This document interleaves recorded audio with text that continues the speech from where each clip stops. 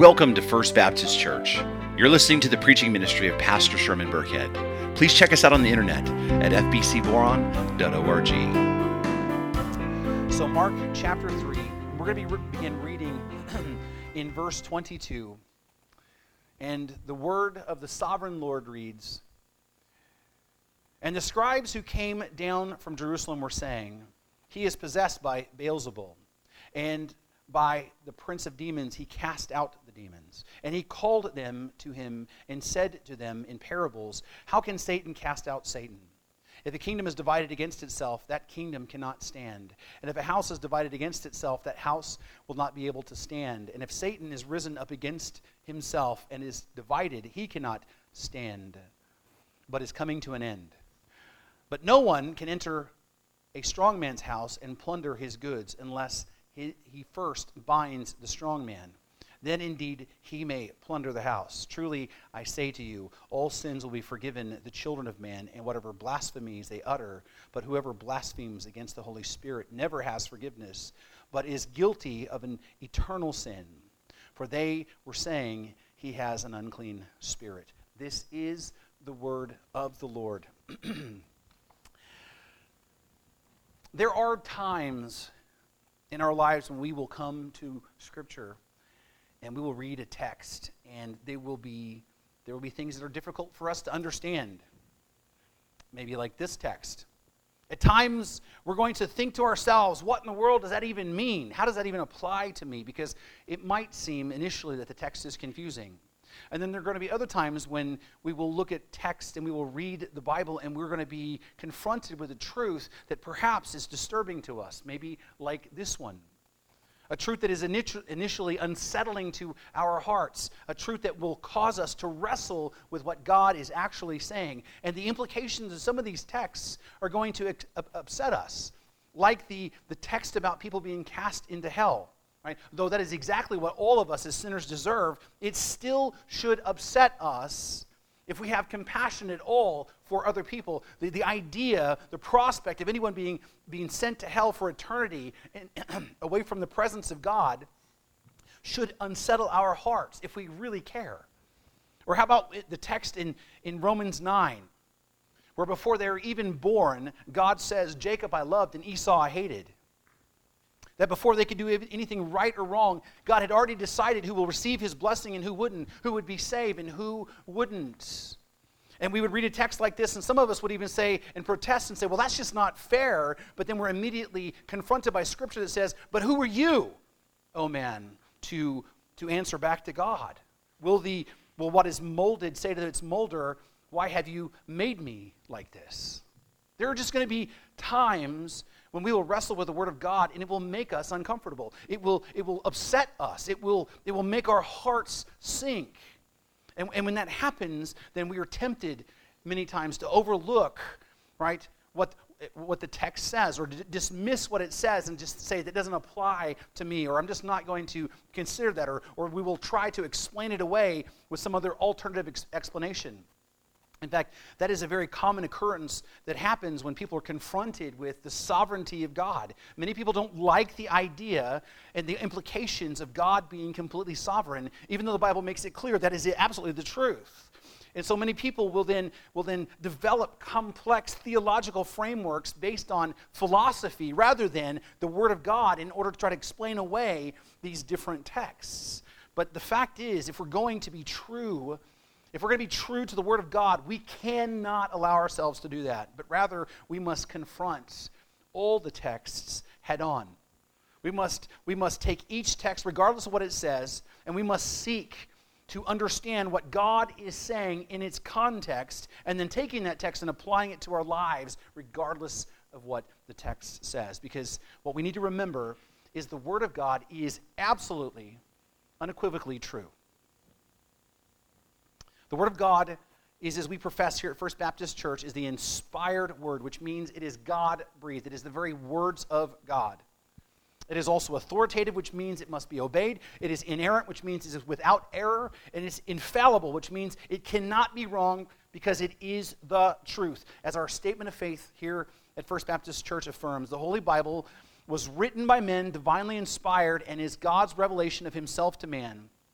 It is a perfect treasure of divine instruction. It has God for its author, salvation for its end, and truth without any mixture of error for its matter. Therefore, all Scripture is totally true and trustworthy. The Word of God is always true. It is also always good, because God himself is good. Which means that everything that's found in the Bible ultimately glorifies God and ultimately is what's best for us, even when the truth is difficult to understand or difficult to take. The Word of God is always good. And the Word of God always has a purpose.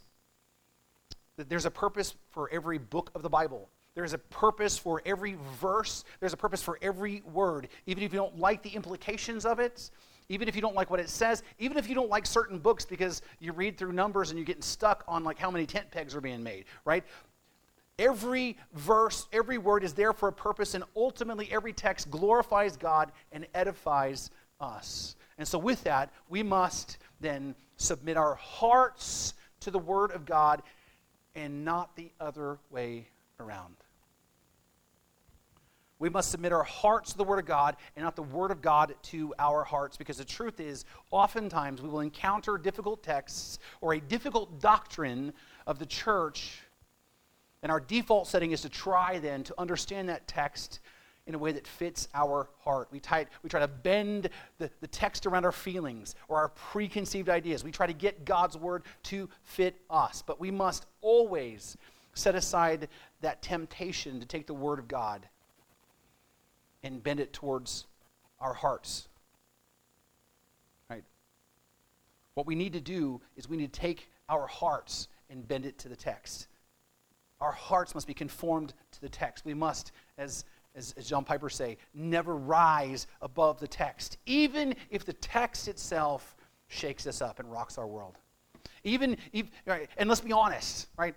This text right here that we're going to talk about today has that potential to really shake us up and rock our world. The idea that there is something that a person can do that will permanently disqualify them from salvation and eternal life rocks our world. I mean, look what Jesus says. He says, whoever blasphemes against the Holy Spirit never has forgiveness, but is guilty of an eternal sin. I mean, this is a text, this is one of those moments in Scripture that should cause you to sit up and take notice. It should stop us in our tracks. It should make our hearts sink at least a little bit, because there's a clear warning here. And there's certainly a reminder in this text that, number one, God does not wink at sin. Sin is a big deal to him. It has consequences. Right? We might laugh about it, we might joke about it, but ultimately God hates sin.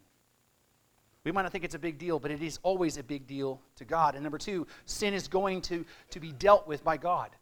God is not going to ever be neutral about sin. He will either forgive it or he will punish it. He will forgive it through Jesus Christ and faith and repentance in him, or he will punish it. Right? God is never, ever, ever neutral about sin. God will deal with it. And Jesus is saying that a person who blasphemes the Holy Spirit will never be forgiven, which means they will certainly be punished unquestionably, which means we need to take this warning very serious and really examine this text for what is being communicated here, which then leads us to three important questions I think that we need to examine today. Beginning with number one, is there really an unpardonable sin? Is there really a sin that a person can commit that makes them beyond redemption? And if so, question number two, what is it? I mean, it says whoever blasphemes the Holy Spirit. What in the world does that actually mean? What does that involve? How does one blaspheme the Holy Spirit? Because I certainly hope I've never done that. Which then leads also to the third important question. Can a Christian commit the unpardonable sin? Can a believer do something that makes him beyond redemption? Now, right, these right here are very important questions. And I want you to know, like, the answer to the first one is the easiest one to answer. The answer to the first one is yes. There is an unpardonable sin. There is a sin that if it's committed, a person will be consigned to hell forever. And no, as the Roman Catholic Church might say, it's not suicide. That is not the unpardonable sin. But there is. And there is something that there's no returning from, and Jesus makes that clear. There is an unpardonable sin. Now, the answer to the other two questions, what is this sin, and can Christians commit it? These questions are going to require a little bit more digging and a little bit more exposition of the text. We need to get our answers from Scripture and not from our feelings. And so turn with me then to Mark chapter 3, and we're going to take a look at this. Now, before we actually dive into the text, let me just take a moment and give you a little bit of context so you understand where we are in this narrative. Context is always, always, always important. So let's talk about what's happening, because a lot's happened to this point. We're just in 3 chapters, and a lot has happened. Jesus emerged as a nobody from nowhere, from basically Nazareth. Nobody even knew who he was when he first arrived. And then he was baptized by John the Baptist in order to identify himself with sinners. And then he spent 40 days after that in the wilderness being tempted by the devil. And then he emerges preaching the gospel, saying that the time is now, the kingdom of heaven is here, and the way into that kingdom is to repent and believe the gospel. And as proof that his message is true and authoritative, Jesus physically heals people he casts out demons. And he does this over and over and over and over again throughout the entire area. These miracles that Jesus does, I want you to understand, are certainly acts of mercy done by God, but primarily their function is to establish and demonstrate Jesus' authority to proclaim the good news. And this message was preached throughout the region of Galilee, and Jesus healed many people in every city in the region. And Jesus' preaching and his healing ministries brought him into conflict with the spiritual forces of darkness, specifically Satan and his demons. But it also brought him into conflict with a group of people called the scribes and Pharisees, a very politically strong group of Jewish men. And long story short, these men, because of the hardness of their hearts, were not going to be convinced by Jesus' word or his miracles, and so they made up their minds that he was a blasphemer, that he was a Sabbath lawbreaker, that he was a false prophet, and because of that, then they needed to kill him. That was the decision that they had come to. And then as we talked about last week, then Jesus' own family, who were probably in Nazareth at the time when they heard the news, heard about what Jesus was doing and the danger that he was in, and they believed that Jesus was absolutely nuts. They thought he was crazy. They thought he was out of his mind, because they did not truly understand or know who he was. And so they decided they were going to go to Capernaum in order to force him to come home with them. Now, before they can actually get there to Capernaum and confront Jesus, right, and I want you to know, Mark actually records their arrival in the very next section after today's text in verse 31. Right? But Mark, before they can get there, takes the opportunity to talk about another confrontation that's happened at the time, to this confrontation that happens with a different set of Pharisees. And what you need to realize is Mark has taken these two stories and put them together in order to contrast and illustrate a very important point. And the point is that those who don't know Jesus Christ, those who don't believe in him, when they are confronted with the truth about who he is, their reaction is either to dismiss him because they think he's crazy, or to label him as evil and demon-possessed. Those are the two typical reactions. And those are really the reactions that people actually have even today. C.S. Lewis, in his book Mere Christianity, makes it very clear that when people today are confronted with the truth about who Jesus is and what he claims to be, there are only 3 options that a person has available to them. Jesus is either a lunatic or crazy, as his family supposes, or he is an evil liar who is not a good man but an instrument of the devil, as the Pharisees suppose, or he is exactly what he claims to be, which is the Lord. Understand, there are no other options. There's not 4 options. There's not 5. There's 3. And the options are, he's either a well-intentioned man, but he's out of his mind. He is either the epitome of evil and he's leading people astray purposefully, or he is exactly what he claimed to be, which is the Lord. There is no middle ground. Given what Jesus actually says about himself, as we've seen here, there are no alternatives. And Mark set that up for us to see. He's either crazy, as his family says, he's either demon-possessed, as the Pharisees say, or he is what he claimed to be. So let's look at verse 22. And the scribes who came down from Jerusalem were saying, he is possessed by Beelzebul, and by the prince of demons he cast out the demons. Now there is a couple of things that we need to deal with in this text. And the first thing I want you to notice is that there is a detail that is really, really easy to overlook in this text. And the reason why I say it's easy to overlook is because I overlooked it a bunch of times. I mean, I've read this text more than 20 times just this week in preparation for this message, and I've read this text over and over and over again throughout my Christian life. But only this week, right, as I was reading through it over and over again, did I finally notice this detail, right? It says, hey, the scribes came down from Jerusalem, right? Now you might have picked up on that, but I might be slow on the uptake here. Right? These were scribes, right, and Pharisees that were not from Galilee, but were from Jerusalem. I just assumed that we were always talking about the same group of people following Jesus around. I missed that detail. Right? And what this means is this is not the same group of scribes and Pharisees that Jesus had been dealing with all this time. These are people, right, these are not the people that he's been dealing with in the local area. These guys are from a different place. It's a group of people that are different. These are Pharisees from Jerusalem, which means that the word about Jesus and what he's been doing was officially sent to the Pharisees in Jerusalem, which is really the headquarters of Judaism, all sects of Judaism, whether it's the Sadducees or the Pharisees. Right? This is the headquarters of their faith. And the religious leaders there in the city sent down a delegation of scribes to investigate. This is an official delegation, which means Jesus' conflict with the Pharisees has just gotten much bigger. Right? These guys really were the kind of the big guns, so to speak.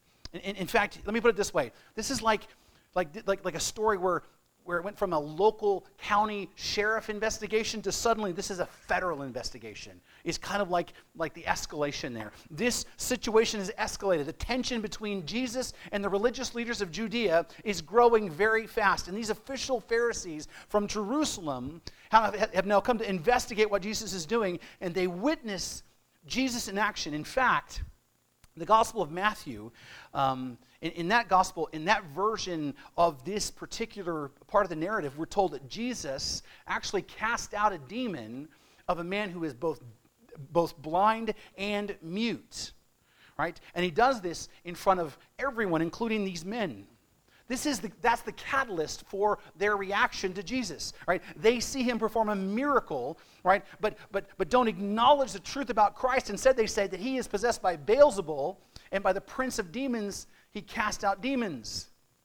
Now, the name here in this text is rightly rendered as Beelzebul and not Beelzebub, as other versions render it, because the actual original Greek text bear that out. And the name certainly has had many meanings over its etymology and course, but ultimately it's an indictment against Jesus' very character, because the name had come to mean at that time the Lord of the Flies. How many of you read that book when you were in high school, Lord of the Flies? Okay, that's where they got the name from, right? It's from this text right here. The Lord of the Flies, which has its roots in Hebrew, which is actually the Lord of the dunghill, or the Lord of filth. Now, here in America, we use a different word for that, but I think you kind of know where I'm going, right? So it's not flattering. It's not a flattering label at all, right? In fact, what they're saying is Jesus is possessed by Satan himself, right? And they're saying it's by the power of Satan that he's casting out demons. And understand, this right here, in light of what Jesus is doing, is a shocking accusation. Because they have just witnessed a divine miracle. They have witnessed the hand of God at work, and they attribute that work to Satan. This is utter blasphemy. This is utter contempt for Christ. Right? This is Christ derangement syndrome. Anybody ever heard of Trump derangement syndrome? I don't care what political spectrum you're on, right? The thing is there are people in our country that are just so anti one party or another that they're just so hateful. Like, it doesn't matter if somebody does anything good, they're just going to be against them all the time. That's exactly what's happening here. Jesus, it doesn't matter what he does, they're against him. You see, what this reveals is a very important point. It reveals that their minds are already made up. Their minds are already made up. They walk into this situation already convinced that Jesus is a false teacher. Their minds are already set. right? They walk in the situation already convinced that Jesus was a blasphemer and a lawbreaker. They came in the situation with a preconceived idea, and they processed then the information and the experience they had based on their preconceived lenses, their preconceived ideas. You see, they didn't come to find what the truth was. They already had made up their mind. They were looking for a reason to kill Jesus. Their minds were already made up by what they had been told. The scribes were looking for justification. That's what they were looking for. They were looking for a way to justify their actions that they had already predetermined to do. And before we move on, let us not be hasty to sit in judgment of these men as if we're better than they are, because we're capable exactly the same things. We are all, every one of us, prone to have preconceived ideas that influence how we see things. We all do. In fact, we just talked about how we often have preconceived ideas about God and His Word, and that causes us sometimes to misinterpret the text of the Word of God. Sometimes accidentally and sometimes on purpose. We encounter difficult passages. Instead of reading the text and seeing what's actually there, we impose on the text, right, our preconceived idea, just like they're doing to Jesus here. Secondly, we're prone to always look for justification for our actions. We make up our minds to do something, right, or that we need to do something, or we have to do something, and then we look for justification that gives us, the rationale to do it. And you all know what I'm talking about, right? We make up our mind, I really need a new car. And then you walk outside and see a dinger in the door of the car and go, see, this thing's a piece of garbage, I need a new car, right? You go look in the closet and go, I have nothing to wear. See, I need a new wardrobe. Right? I mean, and we even do it with our relationships. Sometimes even with our spouses, right? Well, you know what? We're restless about our relationship. We're not sure if it's going to work out, and we kind of make up our mind that somebody else at the office is cute, and all of a sudden we get into an argument. See, this is not going to work, right? We look for rationales. We do it all the time. We make up our minds of what we already want to do, and then we just look for ways to justify what we already wanted to do. And we do this with money. We do this with our jobs, with our education, with our friends, our families. And that's exactly what's happened here. This man, Jesus, right, is a threat to their power, and they have already decided, they've already made up their mind, he must die, but they cannot deny Jesus' power. Because Jesus is doing unbelievable things. He's been healing people of visible diseases and deformities. He's casting out demons. In fact, the man that he just helped was blind, mute, and demon-possessed. And out of this, Jesus restores the man's sight, his ability to speak, and cast out the demon. What an awesome display of power they cannot deny. And so they close their eyes to the truth of Christ and his nature, and they simply repeatedly accuse him of being an instrument of Satan. But notice how Jesus actually answers them. Verse 23 says, and he called them to him and said to them in parables. And I'm going to stop there because I want you to understand, what's happening here. Remember, Mark's gospel is an action-packed gospel, moves very fast, and there's a lot being communicated in a short amount of text space. Right? This text right here indicates that now, right, there's an important shift in how Jesus is going to deal with the Pharisees from here forward. See, up to this point, Jesus was very direct with them, and he addressed them clearly, and he demonstrated his miracles, so to prove the truth about what he's saying. In fact, if you think about back to when Jesus had healed the paralytic man, he said to the man, son, your sins are forgiven. And these men thought to themselves, well, he's blaspheming. And Jesus, knowing their thoughts, tells them what they're thinking. And then he says, in essence, so that you know that the Son of Man has the authority to forgive sins, I'm going to heal this guy. That's the essence of that exchange. Jesus answered them directly and indulged their doubts and was patient with them, but that time is over. Because from this time forward, Jesus is no longer going to address them, and their concerns directly. From this point, he's going to actually speak to them in parables, and he's going to be very critical of them. He's going to be kind of in their face, because he's not going to play their games anymore. Right? He's not going to go back and forth with them because of their hard hearts. And what you and I need to learn from this is that not every question about your faith, Not every question about your faith has to be answered. And what I mean by that is if you're witnessing to someone and they ask questions and express doubts, you should always be ready to give a reason for the hope that is in you.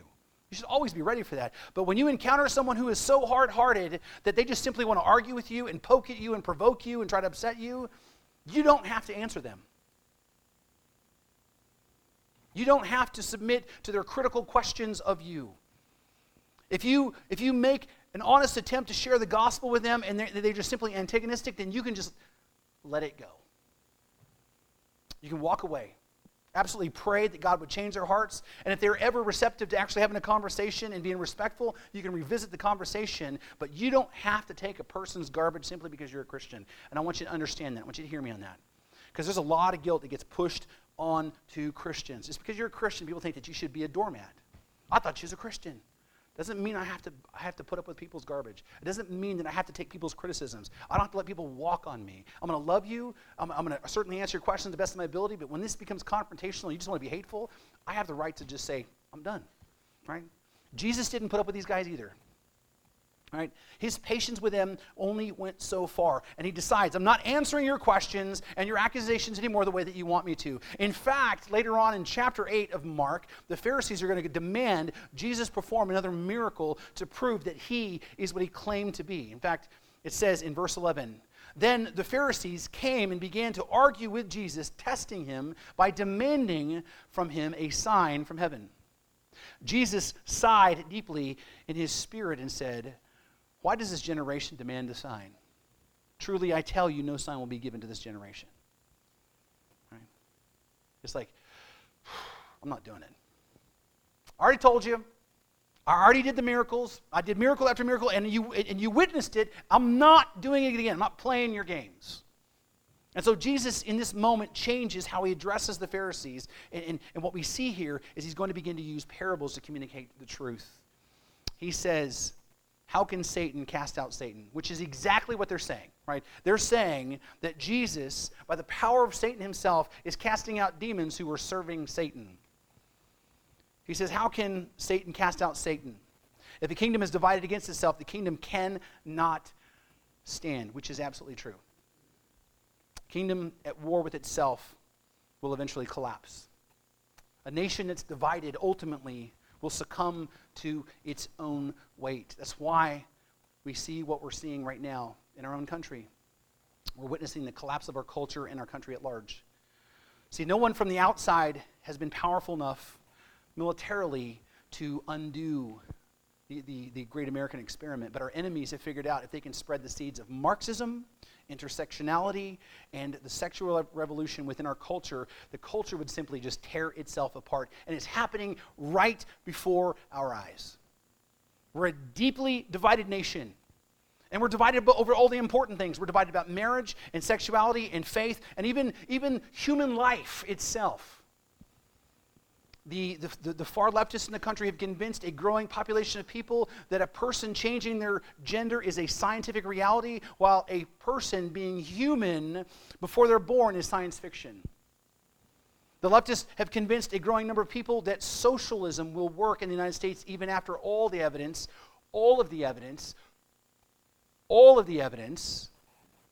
points elsewhere. Every country that has implemented socialism has failed. It doesn't work. It always fails. Now understand, right? I have hope for our country. I have deep hope for our country. I pray for our country. I want our country to continue to grow. I want my kids to inherit a nation that's better than what we leave behind. Right? I have hope.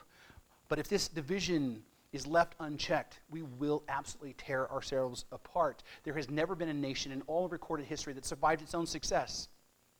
There's not been a nation, I want you to understand that. There's not been a nation in all of recorded history that's ever survived its own success. The kingdom divided against itself cannot stand. And the Jews understood that because the nation of Israel was once a united nation under David and Solomon, and then became divided, and then ultimately was easier to conquer as two individual nations. And so when Jesus says a house, then he goes on and says, a house divided against itself, a house will not be able to stand. So he goes from kingdom, and now he talks about a house. He's it's a similar analogy, but with a different emphasis. Because this is clear. We all know that when there is division in the home, if there's division inside the family, if there's division at work, if there's division on a team, if there's division in a band, if there's division in the church, right, things get to go bad really quickly. When people are part of a family and that family essentially goes to blows, things fall apart really fast. Families and households don't stand when they're divided against each other. And then Jesus says, if Satan has risen up against himself and is divided, he cannot stand, but is coming to an end. What I want you to understand through these parables, what Jesus is demonstrating is the scribe's logic is absolutely fundamentally flawed. That's the whole point of him using these parables. The accusation is just absurd. It's ridiculous. It's not even remotely plausible. The idea that Jesus has brought healing and relief and freedom to these people from the bondage of demons by the power of the prince of demons is just simply stupid. It's laughable. They have no credibility. Right? What Jesus is exposing when he uncovers their flawed logic is exposing what the real problem is. And the real problem is they have hard hearts. That's the problem. It's the hardness of their hearts. Their hearts are so hard they simply refuse to acknowledge the truth that's plain and simple in front of them. They are willing to believe something preposterous in order to avoid the truth. And people do that all the time. Like the atheist who says he doesn't believe that God created the entire universe, but then has to affirm that they believe that everything came out of nothing. Right? It's preposterous. We all know that's not even possible.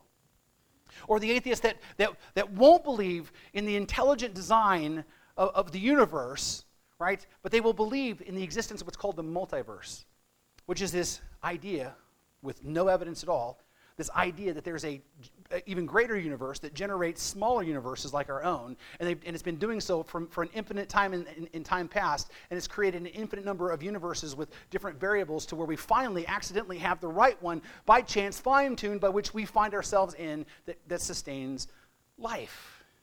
They will believe that, but they won't believe that there is an actual intelligent creator. This is stubborn disbelief. And that's what Paul is talking about in Romans chapter 1. He says, for the wrath of God is revealed against heaven and against all ungodliness and unrighteousness of men who by their what? Unrighteousness suppress the truth. By the way, this is the verse that says there are no real atheists. Everybody believes in God instinctively, right? It's just we just suppress our truth. Jesus has just demonstrated these men who he was.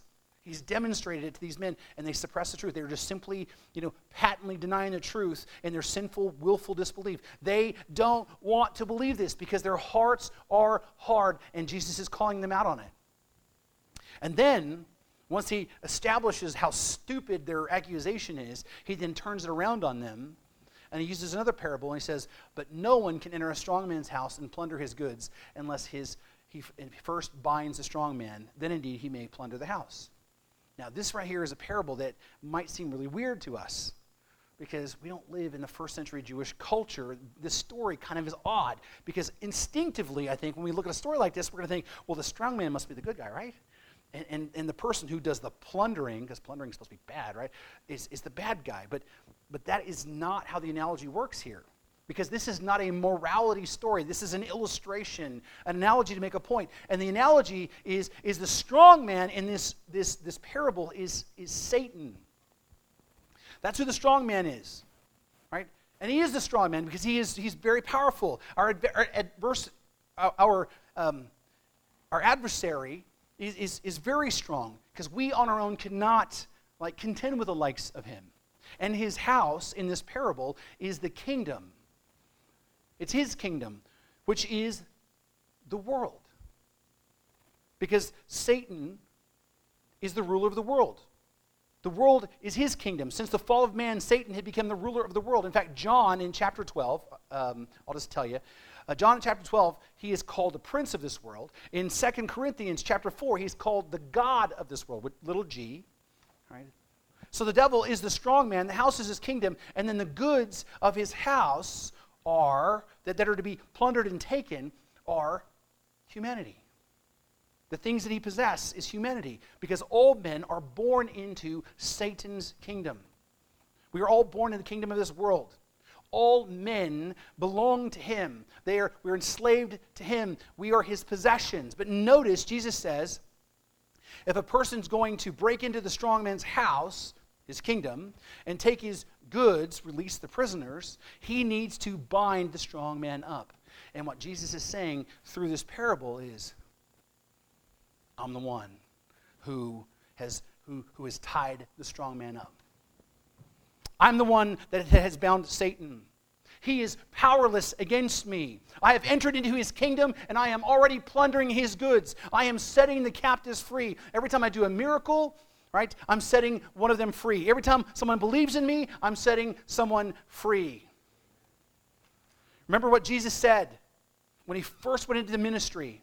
He says, the time is now and the kingdom of heaven is here. The kingdom of heaven is now invading the kingdom of the world.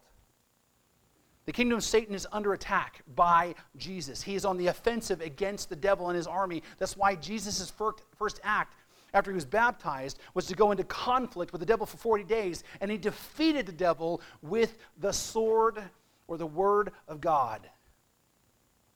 Jesus is setting captives free because he has overpowered Satan, and soon he will overpower Satan forever when he dies on the cross for our sins and then is resurrected, proving that sin and death, the enemy's weapons against us, have been defeated. Jesus is saying, right, you can absolutely see the kingdom of Satan is under attack, but you stupidly claim that it's being attacked by himself. No, it is under attack by me, God in the flesh. And then he uses this warning.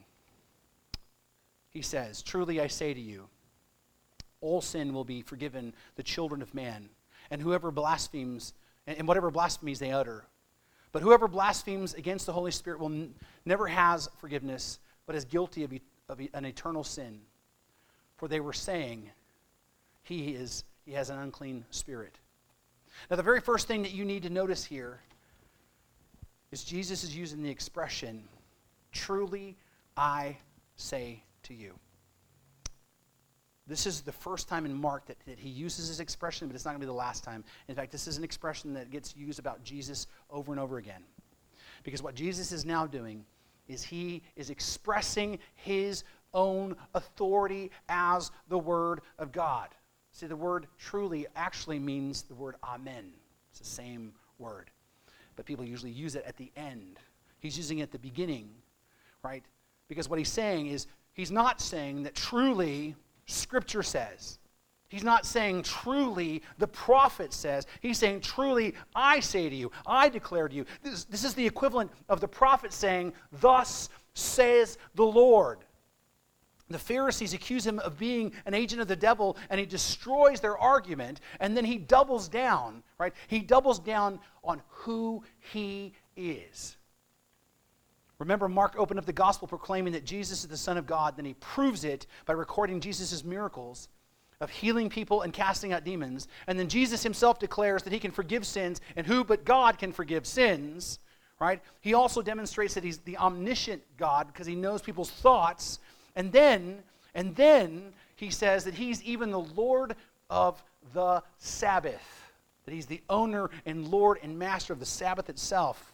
And then in this moment, Jesus says, truly I say to you, by my own authority I say to you. He's expressing to them his divine nature. And then he says, all sins will be forgiven the children of man, and whatever blasphemies they utter.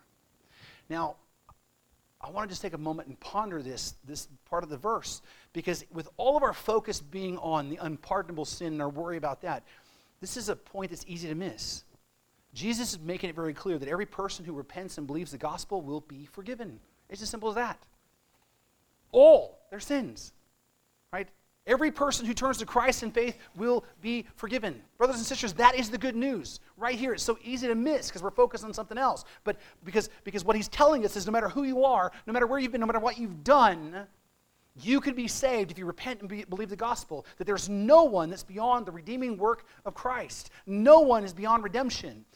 All sin All sin will be forgiven of those who enter the kingdom through repentance and faith. No one is beyond redemption except those, right, who blaspheme against the Holy Spirit.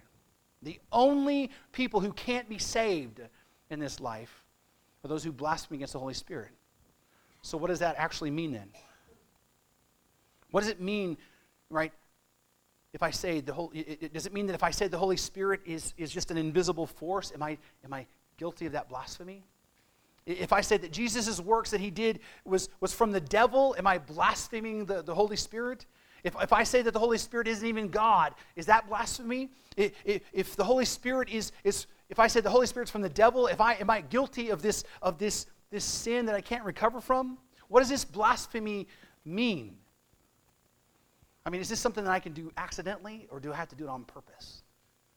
Well, to determine that, we need to see in context what this confrontation has revealed about these men and what they're doing.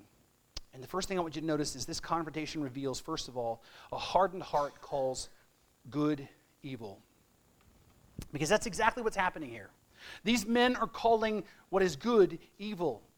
And this is not the first time that this has happened. If you remember that Jesus healing the man on the Sabbath, a man who had a horrible disability, whose life was completely changed by God and made whole, right? By Jesus basically saying, stretch out your hand. The Pharisees didn't see that as good. They saw it as a violation of the law. They saw it as something evil. Those who call good evil do so ultimately because of their hardened hearts. And I hope that you notice the consistent theme here. Right? Those who reject Christ, those who are in rebellion against God, do so because of what? Because of their hard hearts. That's what this reveals. And this is so vital to understand. When you're dealing with the lost especially, when you're dealing with those who don't know Christ, those who reject Christ ultimately don't reject him for all the reasons they're going to tell you that they reject him. They ultimately reject him because of their hard hearts. And understand, if you're a believer, right, you also at one time had a hard heart. We all had hardened hearts, every single one of us. And the thing that we need to understand is as we deal with those around us, only God himself can change that. Only he can remove a heart of stone and put in a heart of flesh. Our job, as we say over and over again, is to cast the seed, to love them, to pray for those that are lost, and not give up on people. That's our job. That's the part that we play, right? Because that's all we can do. We cannot change someone's heart. Only God can do that. And so the issue always comes down to a hardened heart that results then in spiritual blindness that is willful and intentional. Spiritual blindness that is willful and intentional. And what we see here, these men's denial, is really kind of in your face. They see the facts but they won't surrender to them, right? Their preconceived ideas about Jesus is shaping and influencing how they're seeing the information. Their blindness is willful and intentional, right? It's the same with all people who reject Christ. We willfully and intentionally reject him. As Paul says in Romans chapter 3, no one is righteous, no, not one. No one understands, no one seeks for God. All have turned aside. Together all have become worthless. No one does good, not even one. Their spiritual blindness is willful also and intentional, which leads then to a verbal declaration that is continual and unforgivable. And what you'll understand is this sin is not simply a one-time accidental slip of the tongue. Right? This is not even a willful defaming of the character of the Holy Spirit. Right? This is a continual verbal declaration that reveals a defiant, hard heart. In fact, in his commentary, Daniel Aiken quotes William Lane, who puts it this way. He says, blasphemy is an expression of defiant hostility towards God. This is the danger which the scribes expose themselves when they attribute to Satan the redemption brought through Jesus. The expulsion, he says, of demons, which is the casting out of demons, was a sign of the intrusion of the kingdom of God. Yet the scribal accusations, the accusations that they were hurling at Jesus, against Jesus, amount to a denial of the power and the greatness of the Spirit of God. By assigning the actions of God to a demonic origin, the scribes and the Pharisees betray a perversion of spirit which, in defiance of the truth, chooses to call light darkness. In the historical context, and this is the part to pay attention to, in the historical context, blasphemy against the Holy Spirit denotes the conscious and deliberate rejection of the saving power and the grace of God released through Jesus' word and his actions. Or, in other words, it is quite simply a conscious and ongoing rejection of the gospel. Daniel Aiken defines it this way. He says, the unpardonable sin is knowingly, willingly, persistently to attribute to Satan the works of God done by and in Jesus through the power of the Holy Spirit. I'll say that again. The unpardonable sin is knowingly, willingly, and persistently to attribute to Satan the works of God done by and in Jesus through the power of the Holy Spirit. In essence, it's a hard-hearted rejection of the gospel. An ongoing, hard-hearted rejection of the gospel. Now that we kind of have a working understanding of the unpardonable sin, let's further define so that we can actually answer the last question. Can a Christian commit this sin? So first of all, the sin is of full knowledge. It's a sin of knowing the gospel and knowing what is being offered and then refusing it. These men could see the power of Christ. They knew what he was claiming to be, but they still rejected him. It's a sin of knowledge. Right? People that reject the gospel know the gospel and they continue to reject it. Secondly, the sin is also an ongoing disposition of the heart that resists conviction of the Holy Spirit. It is a stubborn, hardened heart. It's a heart of stone like we have all had. The reason why people reject Christ and rebel against him is because of their hard heart. They need to have a heart transplant. And only God can give that. They are resistant to the Word of God. They are resistant to preaching. They're resistant. And then number three, it's a verbal act that attributes the works of the Holy Spirit to Satan. It's to say that the gospel is evil or dangerous. Now, many people today, I want you to understand, many people today don't even say that the gospel is from the devil, because most people today, even many Christians, don't even believe in the devil. And so they discount that. But what they will say is they believe that the Christian message is dangerous. They will believe that the gospel is evil. They will say, right, that they believe that Christianity is the cause of evil and war around the world. They will call good evil. And the next, it's the willful rejection of God's grace in Jesus. You see, God, by his grace, provides a way for us to be redeemed, and a way in that way is only Jesus Christ. There is no other way. End of story. Jesus said, I'm the way, the truth, and the life, and no one comes to the Father except through me. But these men continually rejected Christ. You can't have grace. You can't have salvation without Jesus. There is no other name under heaven and on earth by which to be saved. And then it's rooted in unbelief because of their hardened hearts. They will simply not believe that Jesus is who he claimed to be and that he can do what he promised to do. In spite of the overwhelming evidence, they will believe the opposite. They will not repent of their old traditions and believe. Their old wineskins, right, will burst with the gospel. They will not turn away and believe. And so given all of that, it is a sin, I want you to hear me, it is a sin that a Christian cannot commit. It is a sin that a Christian cannot commit. Because by definition, a Christian cannot commit the unpardonable sin. Because knowing the gospel, they have already repented and believed. Their hearts are no longer hardened to the Holy Spirit because God has already, by his sovereign grace, changed their hearts.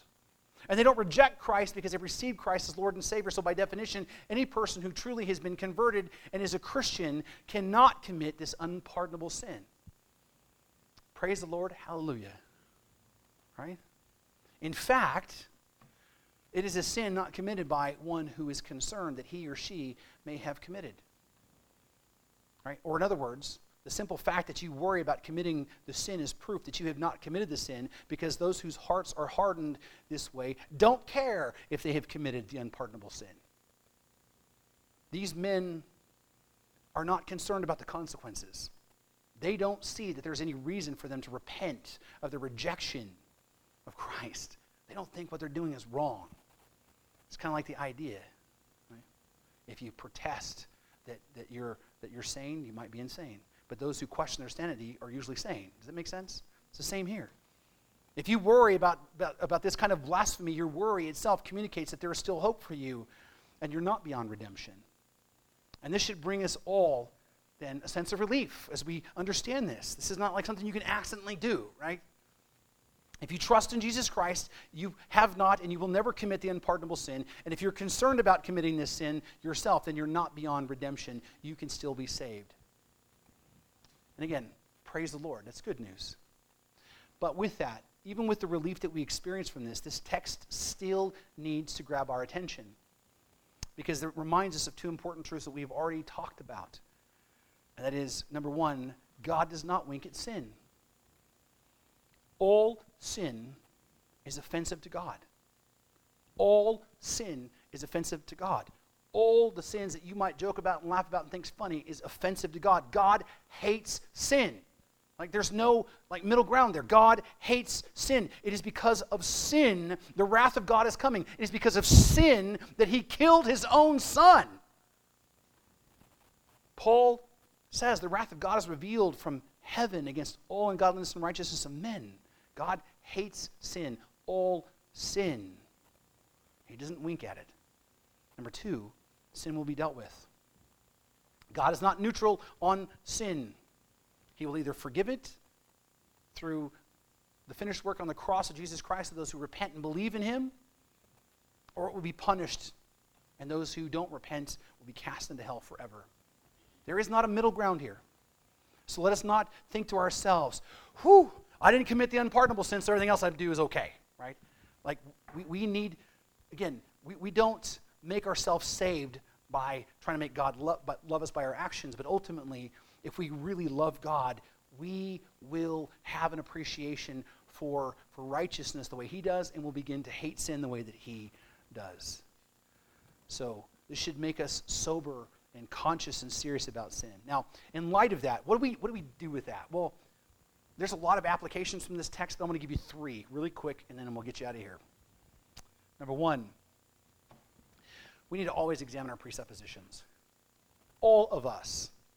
When it comes to the Bible, when it comes about the way we see faith, when it comes to the way we talk to other people. I mean, there are times that we meet other people and we have presuppositions about them because of their last name. We think that they're going to act a certain way or be a certain way. Right? We have presuppositions about certain Bible passages, certain things we just don't want to come to terms with. And we just impose on the text our point of view. Right? We do that about lots of situations. We do that about politicians. We don't give people the benefit of the doubt. We don't even always hear all the facts because our minds are set. We need, as Christians, to be willing to hear a matter before judging a matter. We need to always understand that we all bring to the table certain opinions and feelings, and that we need to be able to set those aside. Secondly, you got to always question your justifications. All right, because here's the truth. The Bible says the heart is desperately wicked and it's deceitful.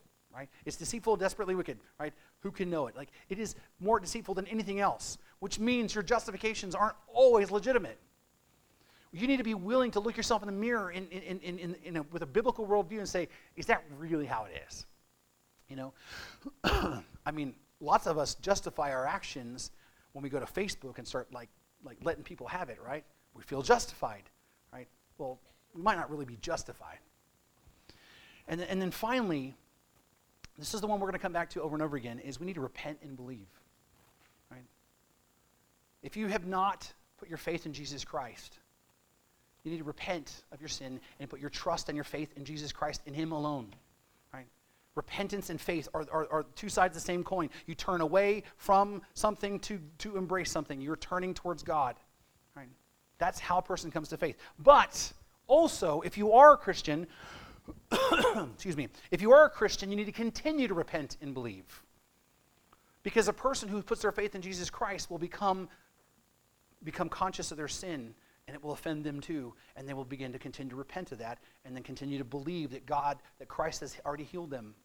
Right? Those who have been saved, right, will continue to walk in repentance and faith. In fact, Paul Washer, one of my very favorite preachers, says, the evidence that you truly repented and believed long ago like you said you did is that you will still keep repenting and believing, but to a greater degree. That your life will manifest a life of repentance and faith. None of us are going to be perfect, right? But you will begin to see the fruit bear in our lives. And with that then, as we wrap up, we can praise the Lord that, if we're believers, we're not going to commit the unpardonable sin. And if you're concerned about it, then you haven't already committed that sin. But ultimately, all of us need to go out into the world and share the hope of Christ and continue to live by faith and repentance. Because by faith and repentance, by you living that out, you become the light of the world. People will see in your lives the life-changing work of Jesus Christ. And then your words, when it matches that, will help to be the fertile soil for the Word of God to be cast on. And so let me pray for you before you go. Heavenly Father, we thank you, Lord, for your word. And we thank you for the truth, even when the truths are hard. In fact, these truths that we wrestle with are important to us, and they're good for us to wrestle with them. As your word reminds us that Jacob literally wrestled with God. And in that encounter, Jacob was transformed. He had a new name, a new identity, and he became a new man. And Father, that you would make us new by wrestling with these truths, that you would help to shape our understanding of who you are by these truths. That, Father, we would come and submit our minds and our hearts to your text. That we would submit our minds and our hearts to what your word actually says. That we would never take a posture to sit in judgment over you or your word, but we'd submit our hearts to the judgment of your word and your authority, Father. And I pray, Lord, that you would raise up a people in here who are sold out for you, Lord God, that are completely sold out, Lord, to go out into the world and share the hope of Christ with our community and our neighbors and the rest of the world, Lord God, and that you'd raise up a new generation in this country, Lord, that would bring revival, Lord, that we would see a new awakening of the faith in Jesus Christ across our country, Lord God, and that your church, Lord God, would emerge and take its rightful place, Lord. And I pray, Father God, that you would be glorified in everything that we say and do here. In Jesus' name we pray. Amen. You've been listening to the preaching ministry of Pastor Sherman Burkhead, a production of First Baptist Church in Boron, California. Our website address is fbcboron.org. And would you please consider partnering with us financially as we work to share the hope and the gospel of Jesus Christ with our community and our world.